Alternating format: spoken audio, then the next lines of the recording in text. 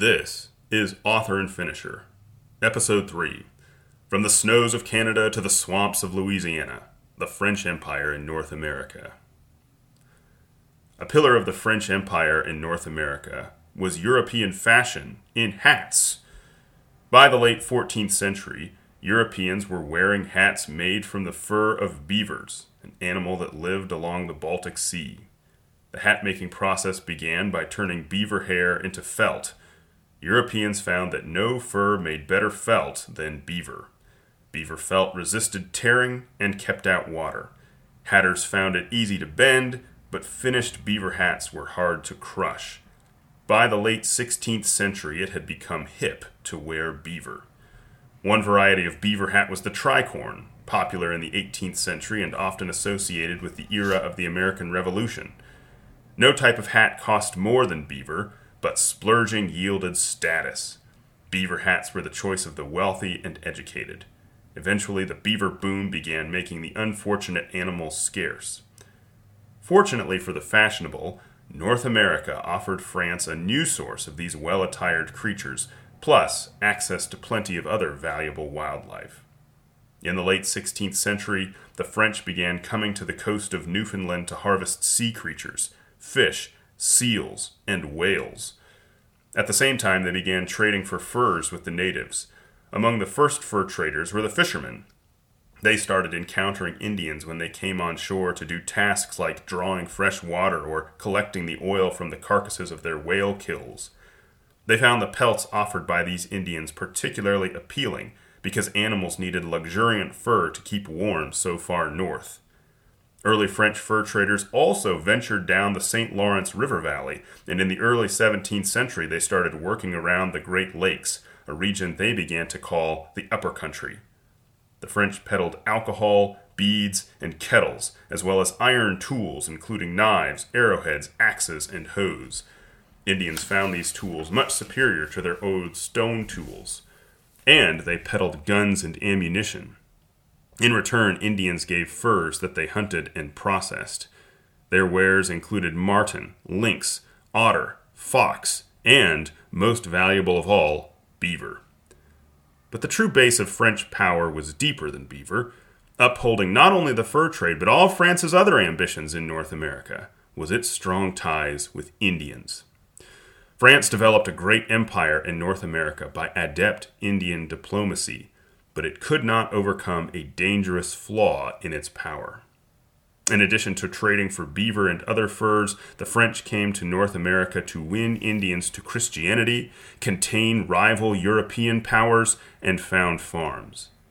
Settlers did not provide much force to the French presence because few French found North America an appealing place to go.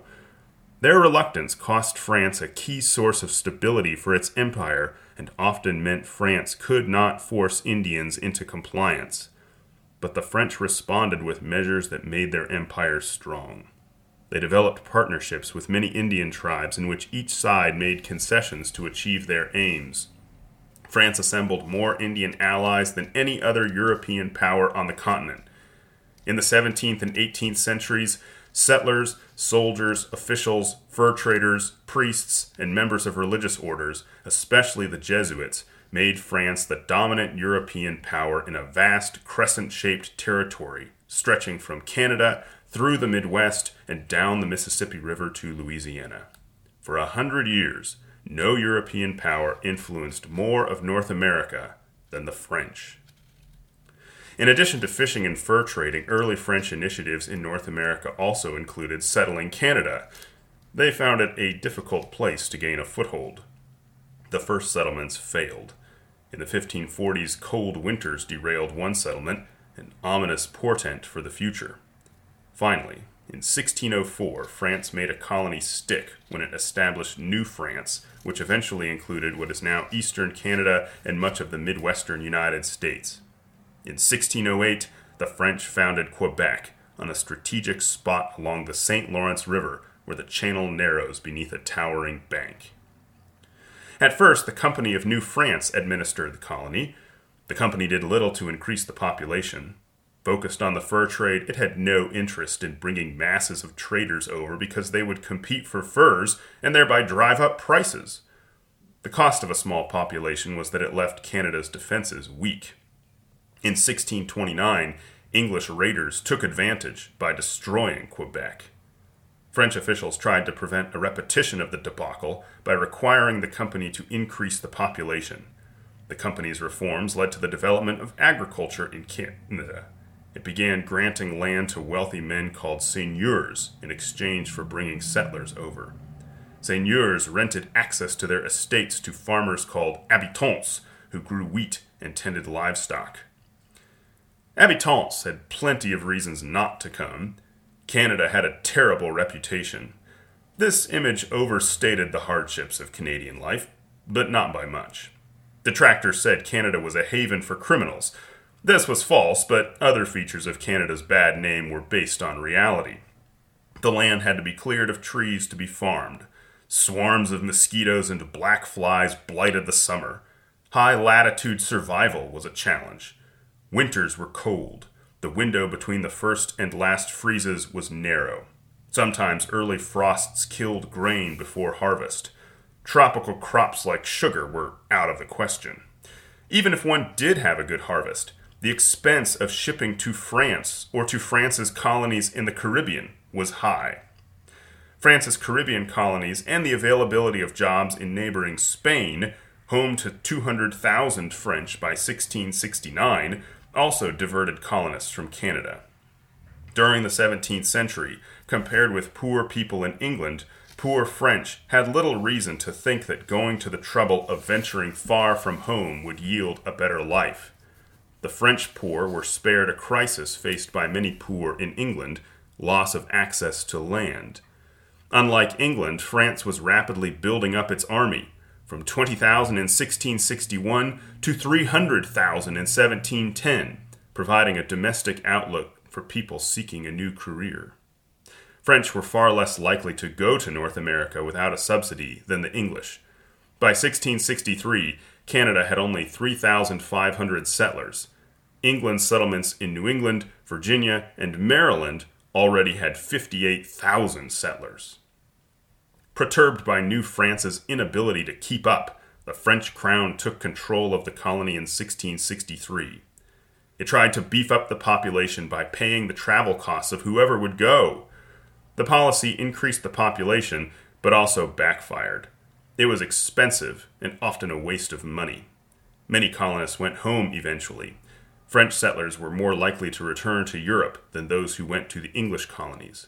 France gave up the subsidies after a decade, leading to a slowdown in immigration. By 1700, Canada's settlers were poor and demographically lopsided. 88% of the immigrants were male. They tended to be laborers, artisans, and soldiers. Many of these immigrants got to Canada by finding a seigneur, habitant, merchant, or priest who would pay their way, then putting in 3 years as a dock worker, builder, or land clearer to settle accounts. Although only a few French wanted to try life in Canada, they went in large enough numbers that they began to remake the region's population.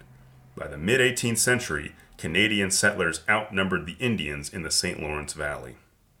Despite all the obstacles, French who refused to be deterred by all the reasons to steer clear of Canada became wealthier than those who stayed home.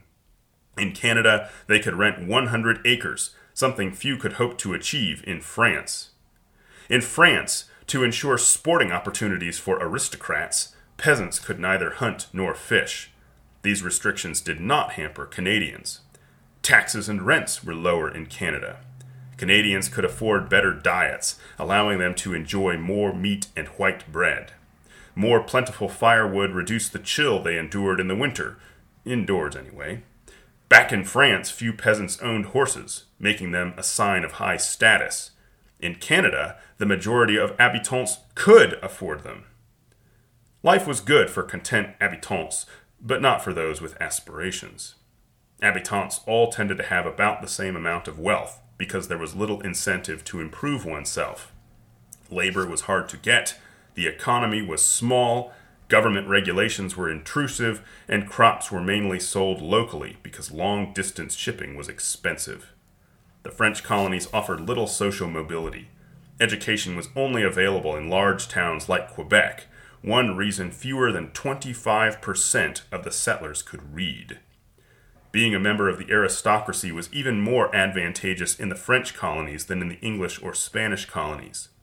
Unlike in those colonies, the majority of French civilian and military officials were members of the aristocracy. Public policy bolstered the seigneurs as a means of ensuring the people respected authority. Seigneurs were forbidden to do anything that could diminish their wealth or status.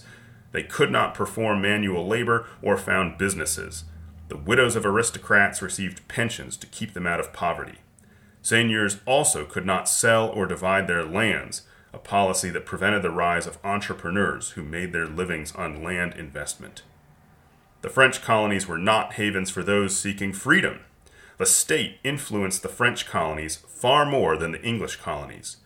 The military played a significant role because the small population of the French colonies made them vulnerable. Because its colonies were better populated, Britain stationed fewer troops there. The French monarchy exerted great power, largely a result of the efforts of the ambitious King Louis XIV, the Sun King, who reigned from 1643 to 1715 to enhance his position.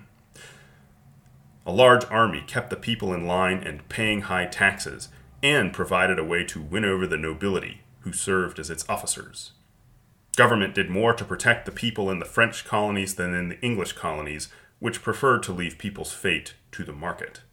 For example, French authorities imposed price controls. The people also could not restrain the government by their votes in the French colonies. The French crown designed New France's government to be under three authorities: the governor-general, the intendant, and a bishop. The governor-general led the military, the intendant controlled spending and picked the militia officers, and the bishop headed the church. Their competition for power was meant to prevent anyone from growing too powerful, but it also wasted resources and caused indecisiveness.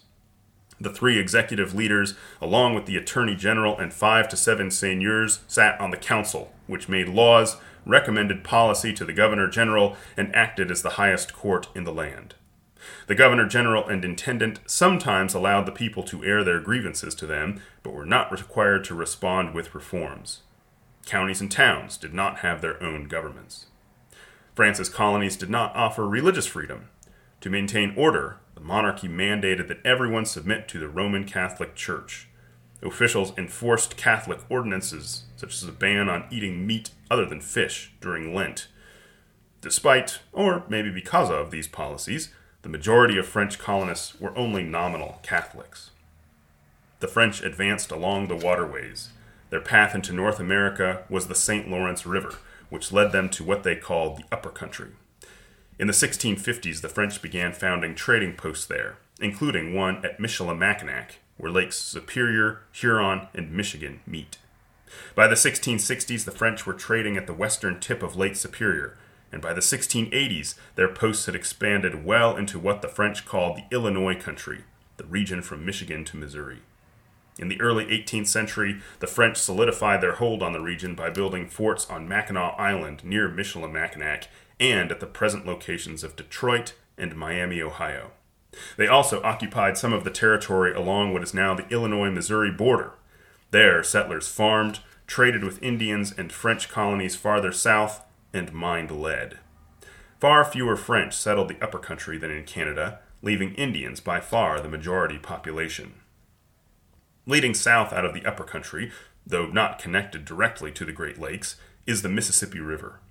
By the 1670s, French missionaries and traders headed south down this great thoroughfare. In 1673, Jesuit Jacques Marquette and frontiersman Louis Joliet traveled from the upper peninsula of what is now Michigan to the Wisconsin River, down it to the Mississippi, and then down the Mississippi to where it meets the Arkansas River. There they stopped to avoid trouble with the Spanish, but they had gone far enough to ascertain that the Mississippi flowed into the Gulf of Mexico, not the Pacific Ocean. In 1682, a party of French and Indians under René Robert Calvelier, Sieur de la Salle, took the same route, and in honor of Louis XIV, gave the name Louisiana to the region along the southern Mississippi. In 1684, La Salle returned to the region, this time through the Gulf of Mexico, with permission from the king to found a settlement along the southern Mississippi. His party never could find the Mississippi from this direction, but in 1685 they founded Fort St. Louis on the south coast of Texas. 2 years later, the settlement moved north to the Trinity River. There, an Indian attack, disease, and the murder of La Salle by one of his men destroyed the colony. Still, this French venture alarmed the Spanish enough to draw them into Texas. Later ventures in Louisiana lasted longer. In 1686, Canadian traders noted the strategic value of the place where the Arkansas River meets the Mississippi and founded Arkansas Post. Over the next 2 decades, the French founded settlements along the coast of what is now Mississippi and Alabama and at the junction of the Mississippi and Ohio rivers. The French had the European contest for power on their minds. One of these settlements was Natchitoches, founded in northwestern Louisiana in 1716, around the time Spain began its second settlement of Texas, in order to keep the Spanish at bay. Gobbling up land before the English could get it also motivated French settlement in the region. Early Louisiana languished. Distracted by the War of the Spanish Succession, which lasted from 1702 to 1713, France made little effort to build up Louisiana. By 1708, its population of slaves, soldiers, and habitants was a mere 279. In 1717, France privatized the colony by turning over management to the Company of the Indies. The next year, the French in Louisiana founded New Orleans. For decades, most Louisianians congregated in and around this city. The company's leaders could commiserate with those who tried to promote Canada, but often for different environmental reasons. Steamy air and swampy terrain made settlers susceptible to dysentery or malaria.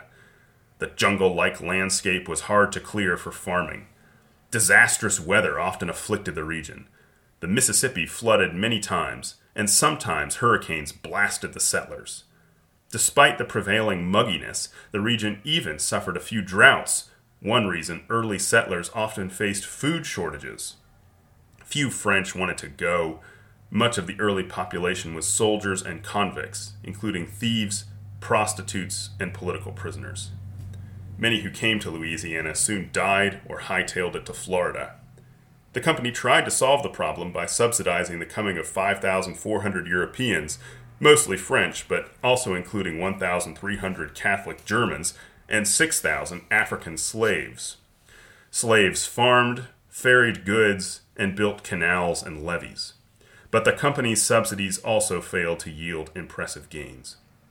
Throughout the 18th century, Louisiana failed to develop profitable staple crops of rice and tobacco. By 1731, Louisiana was home to just 2,000 Europeans and 4,000 Africans. That year, the French government took back direct control. Louisiana made a lot of enemies. Although they could be skillful Indian diplomats, the French often chose conflict with Indians because they found it to be more in their interest than a peaceful policy. The French indicated what they thought of the small tribes living along the Gulf Coast in Mississippi near French settlements by calling them petite nations. By the time of Louisiana's founding, these unfortunate people had already suffered major losses to European disease and English and Spanish slave raiders. When Louisiana was in its infancy, the French traded with them for food. But once Louisiana got stronger, the French turned on them, enslaving many and selling them to the West Indies and taking most of their land. Disease, abuse of the alcohol sold to them by Europeans, and war reduced these people from 24,000 in 1685 to 4,000 by 1730. The survivors got by through trade and working with the French. Louisiana offered colonists no more freedom than New France. All offices were appointed, not elected. The governor commanded the military and oversaw Indian diplomacy. A commissary supplied the troops. Colonists could serve on the Superior Council, a body that advised the leaders and acted as the Supreme Court, but they did not get to decide who received those positions. Officials were corrupt. They invested in piracy, traded with the Spanish when regulations said not to, embezzled government funds, and used government ships and workers for personal gain. In addition to being free from voters' restraint, distance protected them from French officials' oversight.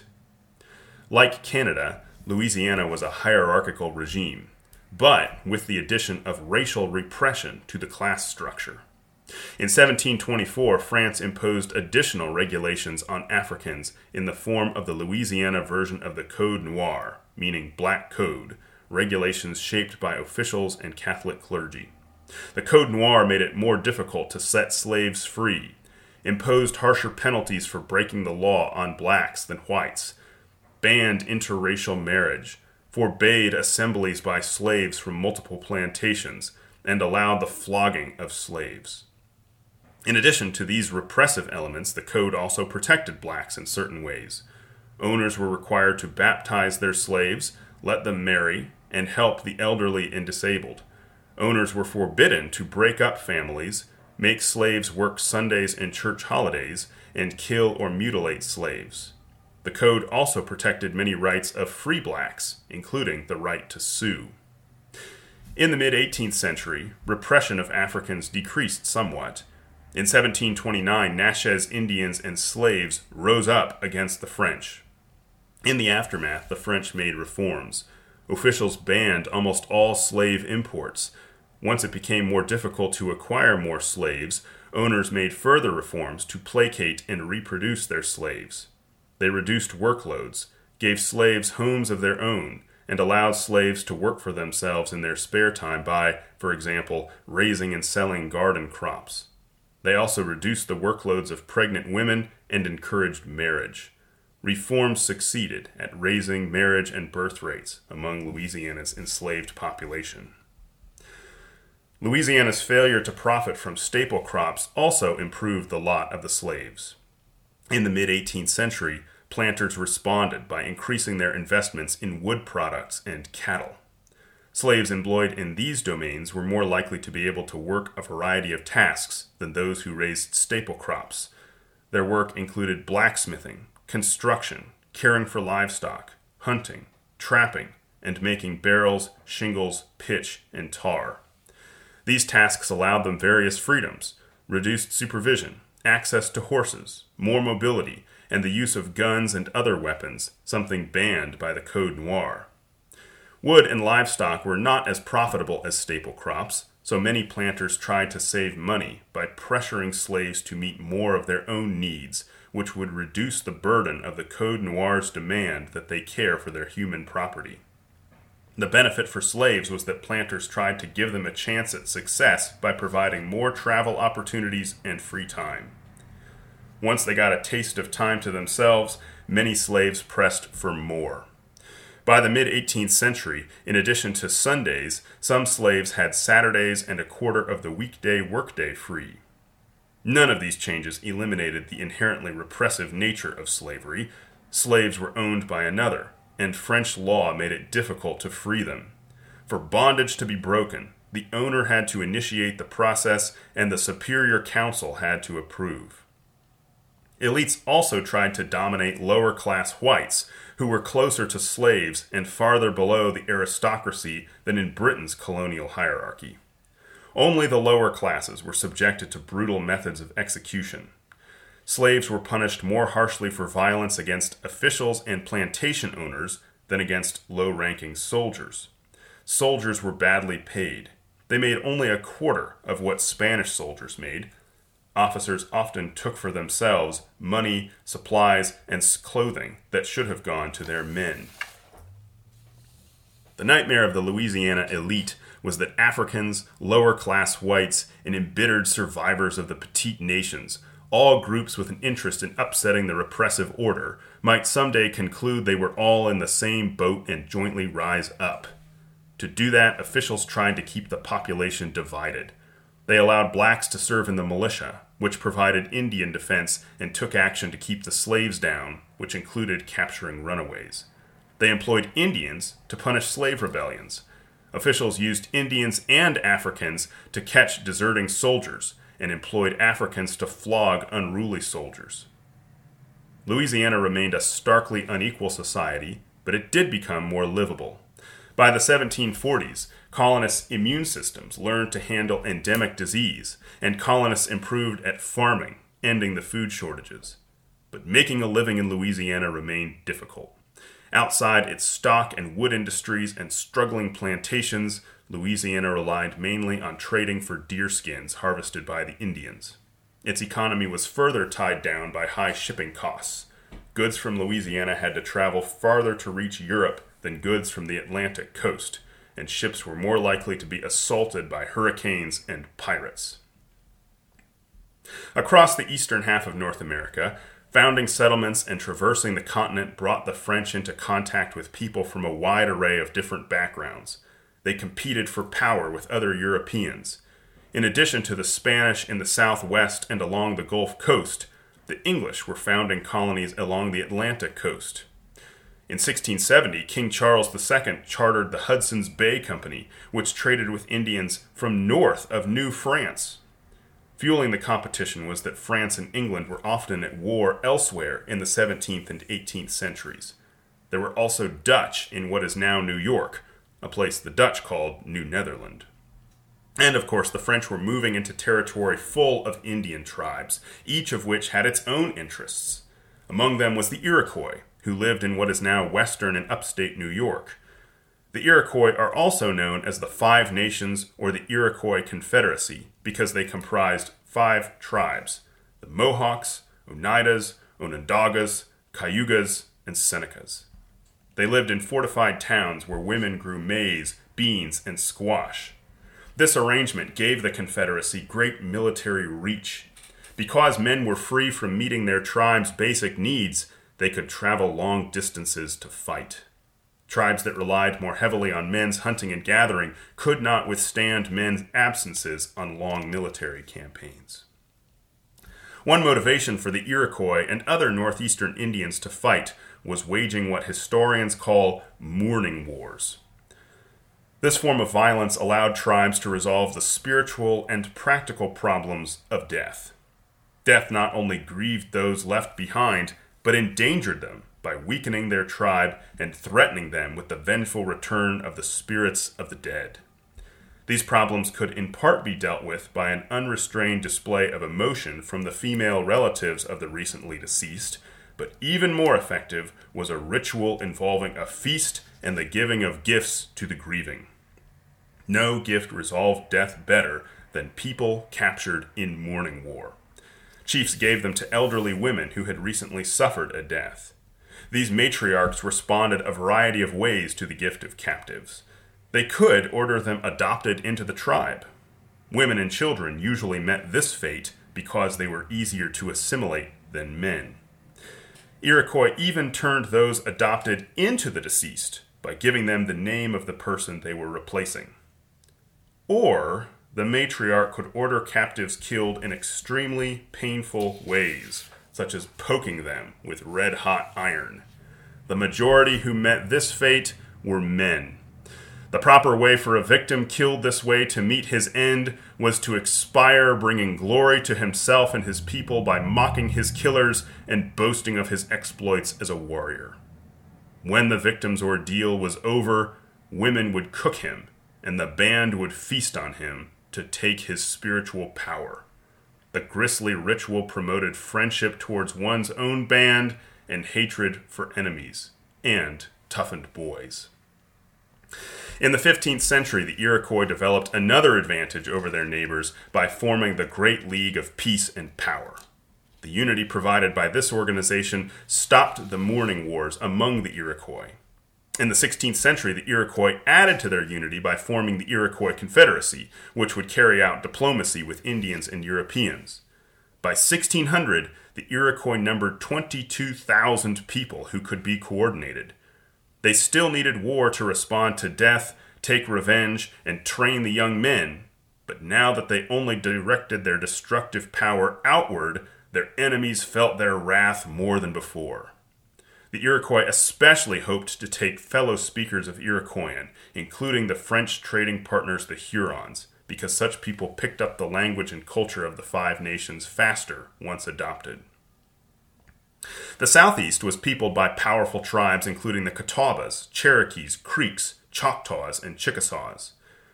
They adapted to their warm environment by building winter houses of clay held up by a cane framework and roofed with grass, and summer homes that rested on stilts, allowing air to circulate underneath. Men hunted deer and buffalo for their livelihood and played lacrosse and a spear-throwing game called chunky for recreation. Women grew maize, beans, squash, and pumpkins. Like northeastern Indians, these tribes often tortured male captives to death. Needing security for their colonies and hoping to achieve goals well beyond farming, goals that required interaction with others, the French needed a way to force or entice all these different nations to do their will. The French included people who devoted their lives to religious ministry. France was a predominantly Roman Catholic country, and Catholic priests and members of religious orders, both male and female, streamed to the French colonies. Nuns educated Indian and French girls and served the poor and sick. Men in holy orders served as priests to French settlers, spread the gospel to Indians, and even acted as explorers. A member of the Récollet order was the first European to see Niagara Falls. The religious views of the missionaries and those to whom they ministered differed significantly. The missionaries believed that the reign of the Christian God extended to all people, while Indians believed that each group answered to its own God. They were annoyed by French claims that they followed a false religion.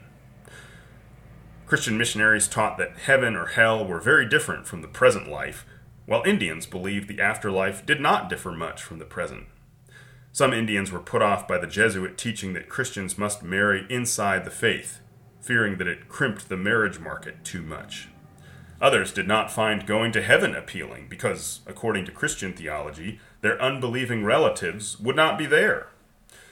The majority of French missionaries to the Indians came from the Jesuits, also known as the Society of Jesus, an order founded in the mid-16th century by Ignatius Loyola. They began their efforts in New France in 1611. France's observation of the Spanish model aroused hope that Christianizing the Indians could help the French to control their empire despite its small population. And so, in addition to acting from Christian conviction, the Jesuits imposed French power, thus playing a similar role in the French colonies as the Franciscans played in the Spanish colonies. Like the Spanish government, the French government sponsored their efforts among the Indians. One way the Jesuits gained access to the Hurons was the requirement, made in 1634 by the governor of New France, Samuel de Champlain, that they accept Jesuit missionaries if they were to have access to French trade. The majority of Hurons went along. Beginning in 1632 and continuing for the next 4 decades, reports written by Jesuits in America were published in France as the Jesuit Relations. The Relations provided information about Indian culture, what they ate, their religious beliefs, and their hunting practices. They also discussed the adventures and obstacles that Jesuits faced. Paul Lejeune wrote about spending a winter among the Montagnais Indians. He spent most of his time indoors because cold, wind, and snow made the outdoors uncomfortable, and it was easy to get lost in the surrounding woods. Indoors was barely more pleasant. He was sometimes too hot, other times too cold, and pestered by dogs. He also hated the smoke. He wrote, "It almost killed me. It caused us to place our mouths against the earth in order to breathe. How bitter is this drink! How strong its odor! How hurtful to the eyes are its fumes! I sometimes thought I was going blind. My eyes burned like fire." Although they related unpleasant and even horrifying details, these stories burnished the image of the French Empire, the Catholic Church, and the Jesuits. Reading the Relations convinced many young men to become Jesuit missionaries. Jesuits ranged throughout the French Empire.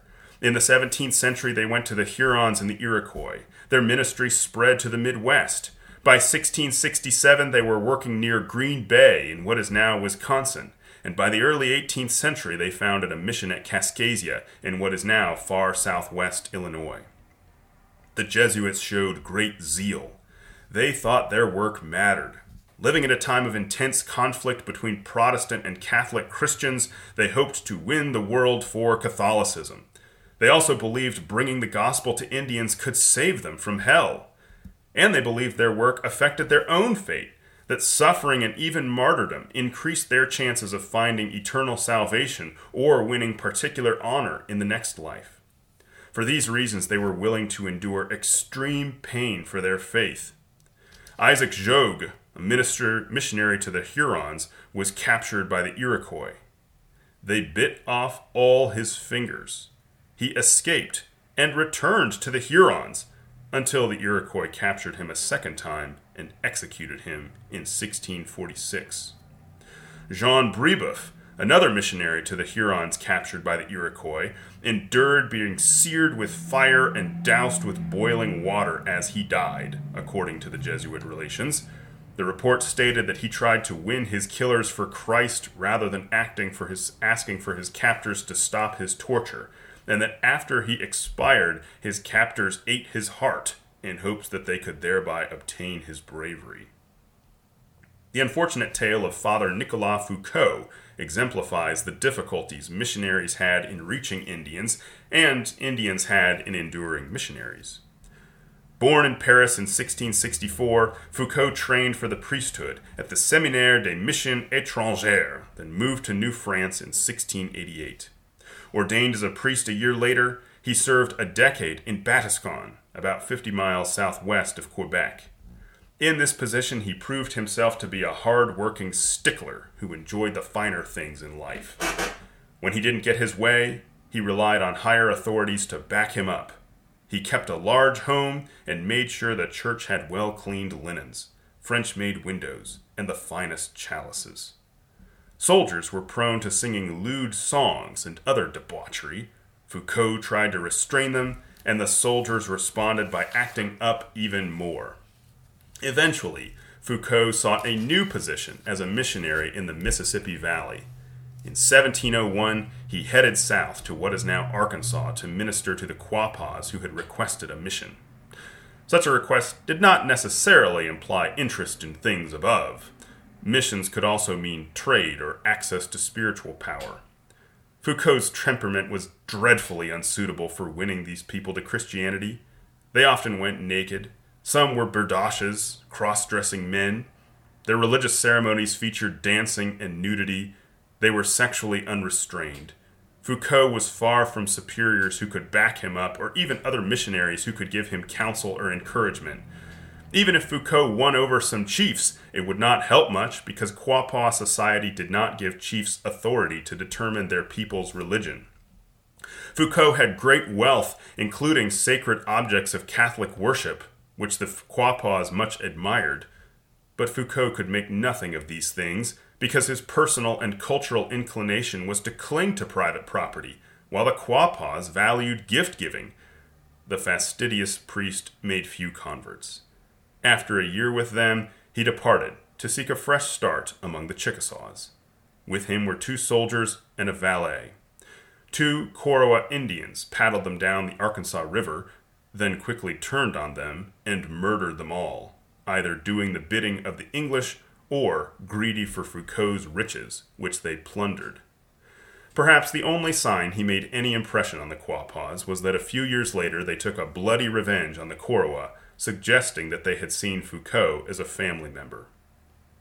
Fortunately for the fate of Catholicism in America, many missionaries were not like Father Foucault. True, missionaries often saw themselves as superior to the people they served and taught things that Indians found unpalatable, but many were skilled at adapting their ministry to the Indians. One reason they did this was their limited power to coerce Indians. They learned to speak Indian languages and use their culture. They allowed Indian converts to keep their old culture and to leave the missions to hunt animals for meat and furs. They also allowed Indian law rather than French law to establish the procedure if an Indian murdered a French person. Catholic missionaries had moderate success. They converted many Indians, but Indians were not always drawn by the heart of the Christian message. Many were drawn to consider Christianity because they believed that the ritual of the Mass, or the use of crucifixes, rosaries, or objects bearing some connection to a saint, could exercise spiritual power that would allow them to solve earthly problems. Their success was concentrated in the St. Lawrence River Valley of Canada. There, the majority of Indians eventually lived on missions. Another of the missionaries' successes, at least in the diplomatic realm, was the Abenakis, who lived in what is now Maine. In the 1720s, French missionaries forged strong links with these people. The Abenakis responded by repeatedly raiding Massachusetts. The outcome at Conowake, an Iroquois village near Montreal, suggests how successful French missionaries could be at winning over Indians, but also the limits of their influence. Indians at Conowake tended to be people who converted voluntarily, not under coercion, and when they converted, they adopted an Iroquois perspective rather than passively accepting Catholicism as it was taught to them. Some converts at Conowake sought spiritual power. One way of getting it was continuing to turn to traditional religion. Another was to take up spiritual practices they knew to be used only by priests and nuns. They included some of the women at Conowake. These women sought spiritual growth through a combination of European and native practices. Like European members of religious orders, they voluntarily lived in poverty, delivered sermons to one another, mutually confessed their sins, and cared for the poor and sick. They also prayed corporately, refrained from sexual intercourse, and practiced physical asceticism, practices with both European and Iroquois roots. They derived their means of self-torture from what they learned of nuns elsewhere in Canada, from Jesuits at Conowake, and from their own traditional practices, possibly including means of preparing for war. Fasting had both European and Iroquois roots. Flogging themselves or others, hair shirts, and iron girdles that caused skin irritation were European techniques of asceticism. Burning themselves was an Iroquois practice. So was exposing themselves to extreme cold. In the dead of winter, they would get into some water outdoors and pray, as a Jesuit put it, the rosary slowly and deliberately. Perhaps the most committed of all these women was Catherine Tekakwitha. She helped to lead a group of ascetic women. Her practices included sleep denial, putting ashes in her food on Wednesdays and Fridays, walking barefoot in the snow, holding a glowing coal between her toes for the duration of an Ave Maria prayer, and sleeping on thorns. The motivation of these women also showed a combination of influences. Seeking to gain toughness was Iroquois. Like Europeans, they also hoped these deeds would demonstrate their spiritual prowess and allow them power over men in the church. These women not only pried into secret practices, but often defied the Jesuits when they tried to get them to tone down their asceticism. Seeking to experience God and gain spiritual power was both European and Iroquois. Like Europeans, they also hoped that asceticism would pay for sin, but like Iroquois, they tended to see sins as the wrongdoing of their people rather than individual failures. Missionaries in Conowake did not achieve long-term Christianization. Conflict between Indians and colonists limited their influence, as did the high death toll from disease. Many converts lived short lives. One of them was Tekakwitha, who died in 1680 at the age of only 24. Permanent damage from smallpox and her extreme practices helped to bring on her early death. She was beatified by the Catholic Church in 1980. Fur traders also carried French influence. Knowing that French settlers were too few to overwhelm the Indians, they ingratiated themselves with the Indians. They spoke Indian languages and refrained from acting as if they were superiors to the Indians. They would even go to war to please their trading partners, the Hurons and Algonquins from just north of Lake Ontario and the Montagnais from just north of the mouth of the St. Lawrence River. In 1609 and 1610, they helped their partners fight 2 battles against the Iroquois. These battles demonstrated the power of a good that became popular among Indians, guns. The French won those battles because they could train their guns on people who could not respond in kind. The Iroquois responded by attacking the trading partners of the French to cut off their supply of guns and take the guns they did have for themselves. What the French called coureurs de bois carried out much of the fur trade and proved particularly successful diplomats. These were people who went to Indian villages to trade. Doing this allowed them to acquire furs directly from the Indians who harvested them, rather than pay higher prices charged by Indian middlemen. Doing this required them to sneak past French officials, who wanted to confine trade to posts where they could determine who received a license to trade. One way French and Indians accommodated one another was intermarriage between coureurs de bois and Indian women. French traders were far more likely to participate in this practice than traders from other European countries. Intermarriage offered coureurs de bois financial opportunity and safety. An Indian wife could help a French trader learn Indian culture and build relationships that could lead to deals. Indians sometimes killed traders to rob them, take revenge, rub out a threat, or prevent weapons dealing in their village. They also killed traders in drunken fits. But traders who were married to Indian women were less likely to meet a violent end. The children of French-Indian marriages were called métis. Their mixed parentage allowed them to learn an Indian language and French and deeply understand both French and Indian culture. Thus equipped, they often took after their parents and acted as cultural go-betweens. By 1680, there were at least 800 coureurs de bois, at a time when French authorities were licensing only a small fraction as many traders. French authorities' attempt to restrict them was a mistake. Their journeys actually increased the reach of French power.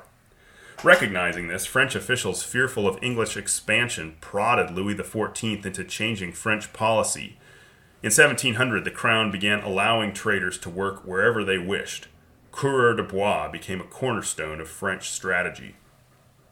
French settlement, trade, and missionary work were all part of a struggle for power among Indian and European states. Europeans and Indians developed trading partnerships with favored counterparts. By the 1620s, the top trade partner of the French was the Hurons. In those years, the Hurons were the source of 10,000 to 12,000 pelts per year, 2/3 of the furs the French acquired in North America. The Hurons were farmers who acquired most of the furs they provided to the French through trade. They kept some of the manufactured goods they acquired from the French and traded others to their neighbors at a good profit. In 1609, the Iroquois became trade partners with the Dutch, who dramatically enhanced Iroquois power by offering them guns and metal weapons at a time when most Indians had nothing more than bows and arrows. Once they were better armed, the Iroquois began to raid more often. Trading with the French and other Europeans allowed Indians access to goods they had never been able to obtain before, but it also weakened them. Once European goods entered an area, Indians found that they became necessary for survival. Guns provided Indians with greater range in battle. When one tribe developed a source of guns and ammunition, neighboring tribes faced a future of defeat unless they could find their own source of firearms. Furthermore, after a few decades, Indians who traded with Europeans got used to their guns and metal tools and weapons. Observing the effects of trade, a British official commented, "What was only conveniency at first is now become necessity." Farming without metal tools and making tools and weapons of stone became forgotten skills. In that desperate situation, Indians sometimes used force to get Europeans to trade with them. Driven to hunt more by hunger for European goods, Indians began to exhaust local beaver populations. Worse, interactions with traders and other Europeans sowed disease among Indians that caused their numbers to decline dramatically.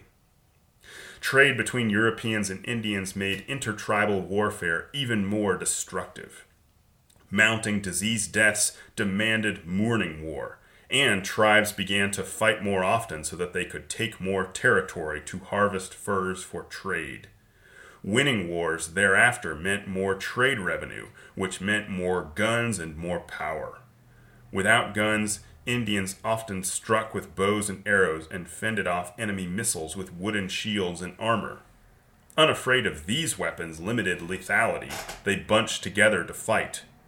Tribes that had made contact with Europeans were able to do more damage because trade provided them with guns and metal weapons.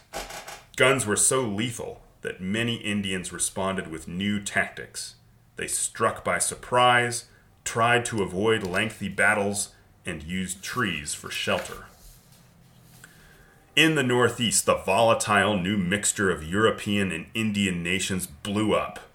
The Iroquois began making war even more frequently in the early 17th century. They sought compensation for the increasing death toll of war and disease. They hoped to replace losses with captives and take revenge on the Hurons, whose witchcraft they blamed for their misfortunes. The Iroquois also wanted to keep other tribes, who often had higher quality furs to offer than they did, away from the Dutch. The French also fueled these wars. If their trading partners made peace with the Iroquois, they would be free to trade with the Dutch, whose less expensive, higher quality, more abundant goods made them more appealing trading partners than the French. Increased aggression inspired even more aggression. More frequent war led to more military casualties and drew revenge raids that cost the Iroquois. The Iroquois responded to these losses with wars of revenge. Then affairs got even worse. Between 1633 and 1641, a smallpox and measles outbreak created an unprecedented need for mourning war by killing half the Iroquois. In 1642, the Iroquois unleashed a sustained assault on their neighbors and the Jesuits who ministered to them in what is now Michigan and Ohio and north of Lakes Huron and Erie. These attacks went on for more than a decade and shockingly reduced the population of the Iroquois neighbors. The Iroquois killed and captured the majority of some tribes, including the Hurons. In part, these were mourning wars, but they were also about trade. The Iroquois wanted to sever the Hurons and other Great Lakes Indians from the French, allowing them to claim the French trade for themselves, and winning a trade partner in addition to the Dutch, which would force the Dutch to bid higher for their furs. The Iroquois also sought to increase their hunting grounds and punish the Hurons for refusing to join their confederacy. In the 1650s and 1660s, the French stabilized matters a little by making treaties with the Iroquois. They would begin to trade with the Iroquois, but in exchange the Iroquois would allow Jesuit missionaries to live with them. Part of the reason the Iroquois were willing to rein in their aggression was the damage they had done themselves with all these wars.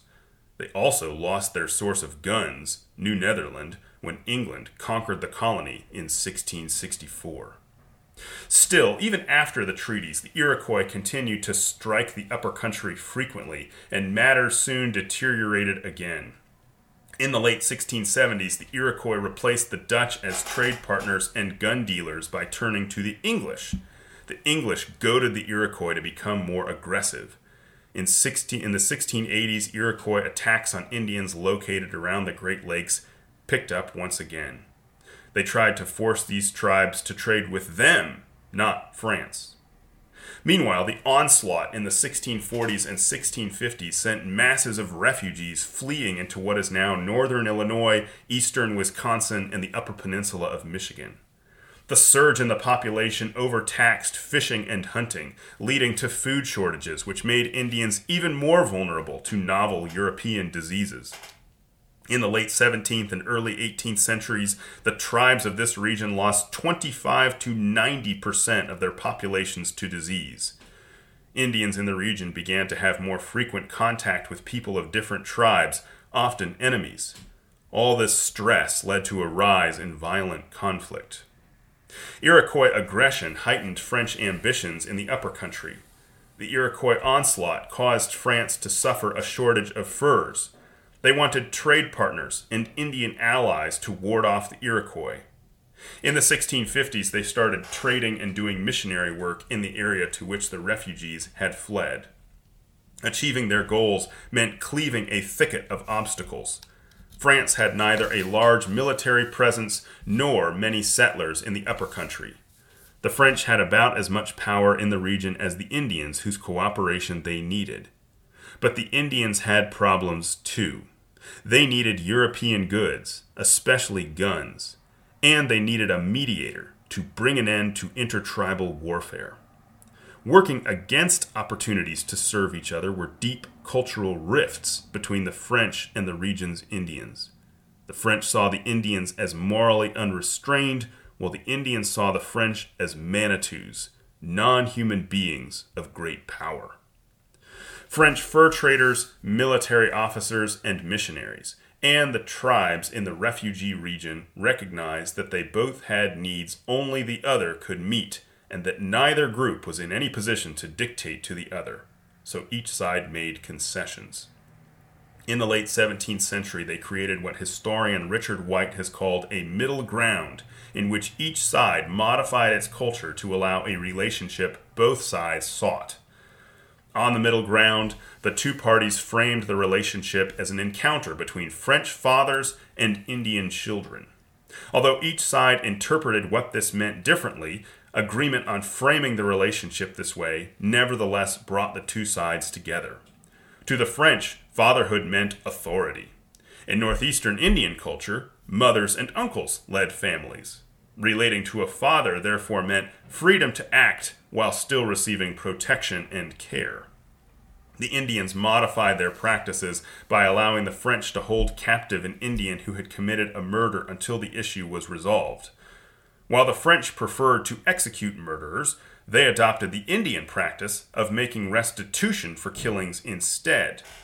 This cultural adaptation was apparent in a 1723 incident in which a Frenchman was murdered by another Frenchman who was well liked by many Indians. Recently, several Indian warriors had been killed fighting enemies of the French.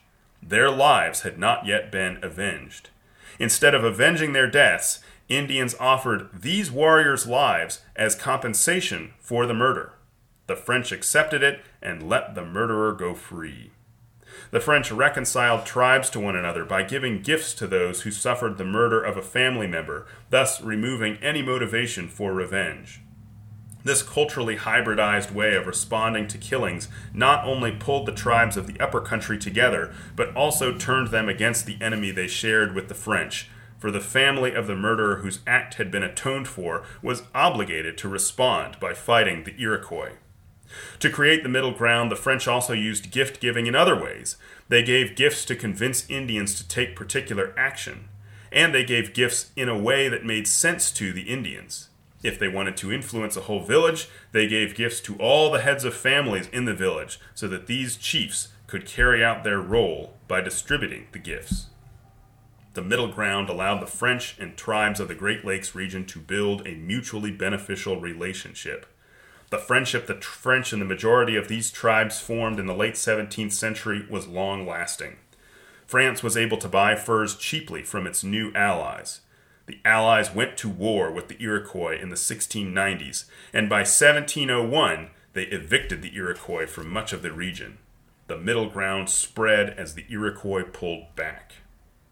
In addition to the French-Indian alliance, the Iroquois found that incorporating masses of captives had depleted tribal unity.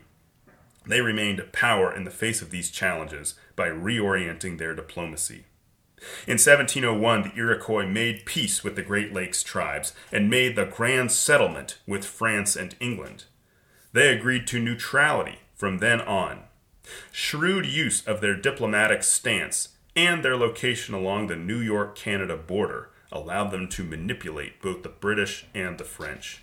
They charged high prices for their furs because traders of two nations had to compete for them.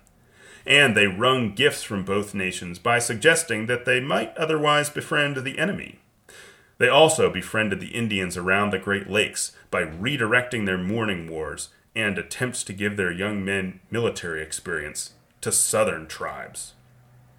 This move allowed them to enhance their power by acting as middlemen and diplomats between northeastern tribes and the English.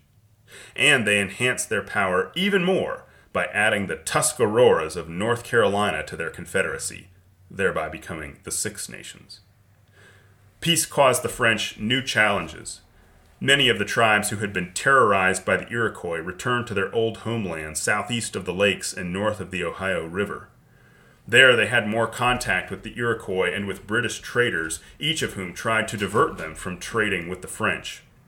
Satisfied with victory, the French cut back on gifts and other features of Indian diplomacy. As a result, their allies began to turn on one another and on French traders. French traders impinged on the Spanish in the west and southeast.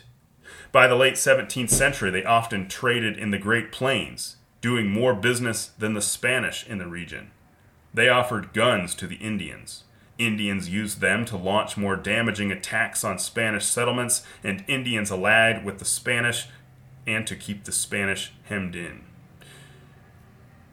Guns acquired directly from the French or through middlemen particularly strengthened the Comanches, Pawnees, and Wichitas. In 1720, Pedro de Villasur, lieutenant governor of New Mexico, led an army of 105 New Mexicans and Pueblos into the plains to drive out the French. In what is now southeast Nebraska, the expedition came to a bad end. French traders and Pawnee and Oto allies killed 43 of them, including Villasur. The disaster suggested the magnitude of French potency in the region. Traders in Louisiana also won Indian trade and loyalty, and even Spanish settler trade that otherwise might have gone to Spain. Many Indians in Texas shrugged off Spanish attempts to convert them to Christianity because trade and protection from the French made whatever the Franciscans could offer seem unnecessary.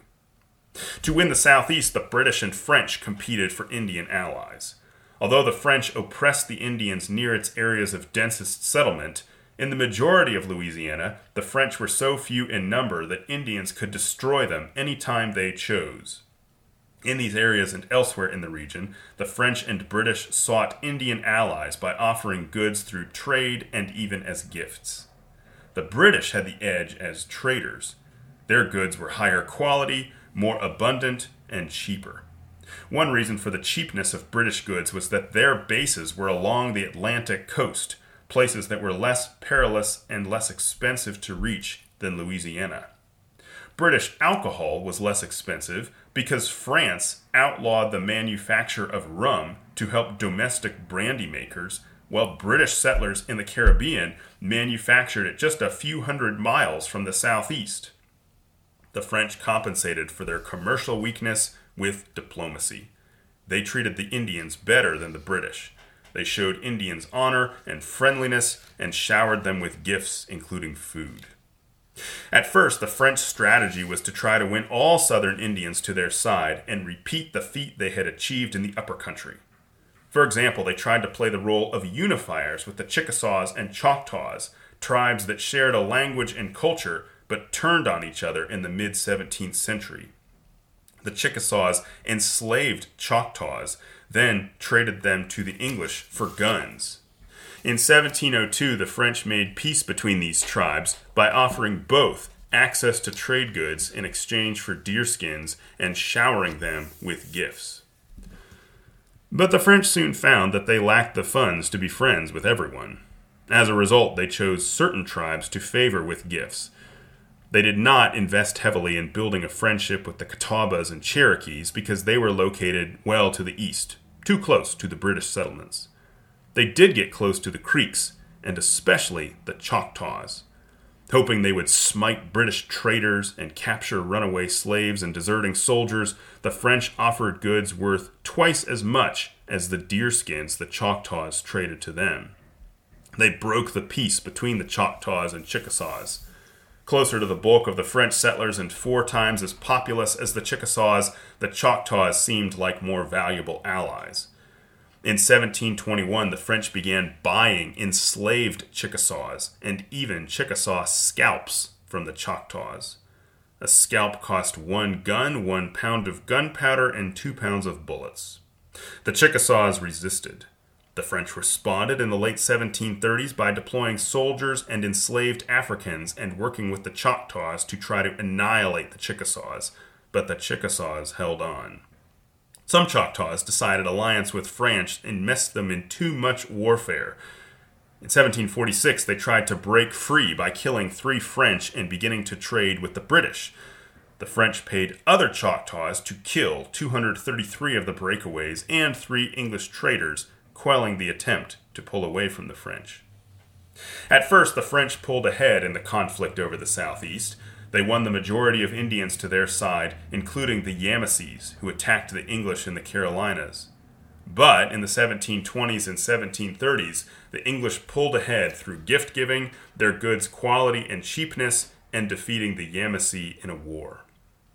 Meanwhile, France and Britain clashed to control the border between Canada and England's northeastern colonies. In the 1720s, hoping to dominate trade with the Iroquois, the two sides built forts in what is now upstate New York, the French Fort Niagara and the English Fort Oswego, less than 150 miles east. In 1731, the French built Fort Crown Point in what is now northern New York. The English colony of Massachusetts retaliated by building two forts. France and Britain also jostled for control of the Ohio country, the Ohio River watershed inside present-day West Virginia, Kentucky, western Pennsylvania, and eastern Ohio. By the early 1730s, France's forts allowed it to dominate the western end of the valley. Meanwhile, British traders based in Pennsylvania did the majority of the trade in the eastern end of the valley. During King George's War, a European conflict that lasted from 1744 to 1748, in which France and England were on different sides, a British blockade of North America reduced the number of goods reaching French traders. At the same time, the Iroquois were moving closer to the British and away from neutrality. Pennsylvanians took advantage and won the majority of the trade in what is now Ohio and Indiana by 1748. But the traders often cheated the Indians, and Britain failed to place a fort in the region to protect friendly tribes. The French and their allies took advantage by striking a brutal blow to take the region back for France. In 1752, French traders and Chippewa and Ottawa Indians destroyed an English trading post at Pickawillany, Ohio, and ate the heart of one of the traders there, as well as the Indian chief in charge there. Displeased by British policies and impressed by this show of force, the Shawnees, Miamis, and Hurons swung to the French side. By the mid-18th century, the future of much of eastern North America hung in the balance. The French built formidable power, but their failures meant that New France and Louisiana depended on maintaining the goodwill of Indians, meaning they rested on unstable ground. The future of the French holdings was clouded because the French fell far behind in the population race. By 1700, the English already had placed 265,000 Africans and Europeans in their 13 colonies along the Atlantic. Canada, by contrast, had a mere 15,000. By 1750, the population had surged, but to only 52,000, still far behind the mark the English had reached a half-century earlier. French presence in the upper country was even slighter. By 1750, 300 soldiers and 2,000 settlers, missionaries, and fur traders were outnumbered by 80,000 Indians. Louisiana's population also remained stagnant. It rose from where it was under the Company of the Indies, but not by much. By 1746, Louisiana was home to 4,100 slaves, 3,300 free civilians, and 600 soldiers, 8,000 settlers in all. By 1760, it had inched up to 9,000. Development was not coming quickly along the Gulf Coast. The small French population both undermined and promoted French power. Lack of settlers limited French ability to overwhelm other European powers and the Indians. The French compensated for their small population by seeking influence through Indian alliances. Indians were willing to enter these alliances, in part because the small French population did not use much land. By contrast, the larger English population demanded a great deal of land, resulting in worse relations with Indians. Hamstrung by a lack of settlers, the French fought the Indians less often and won more Indian allies than the English. France's inability to pack its American colonies with settlers or develop a particularly lucrative product meant that Indian presence and military garrisons cost France more than officials could wring out of the colonies in taxes. In the 3 decades after the French government took direct control of Louisiana, it spent 800,000 more livres on holding it than it made from the colony. But France held on to its colonies. Despite their costs, they did succeed at checking the settlers massing to the east and south in 13 British colonies.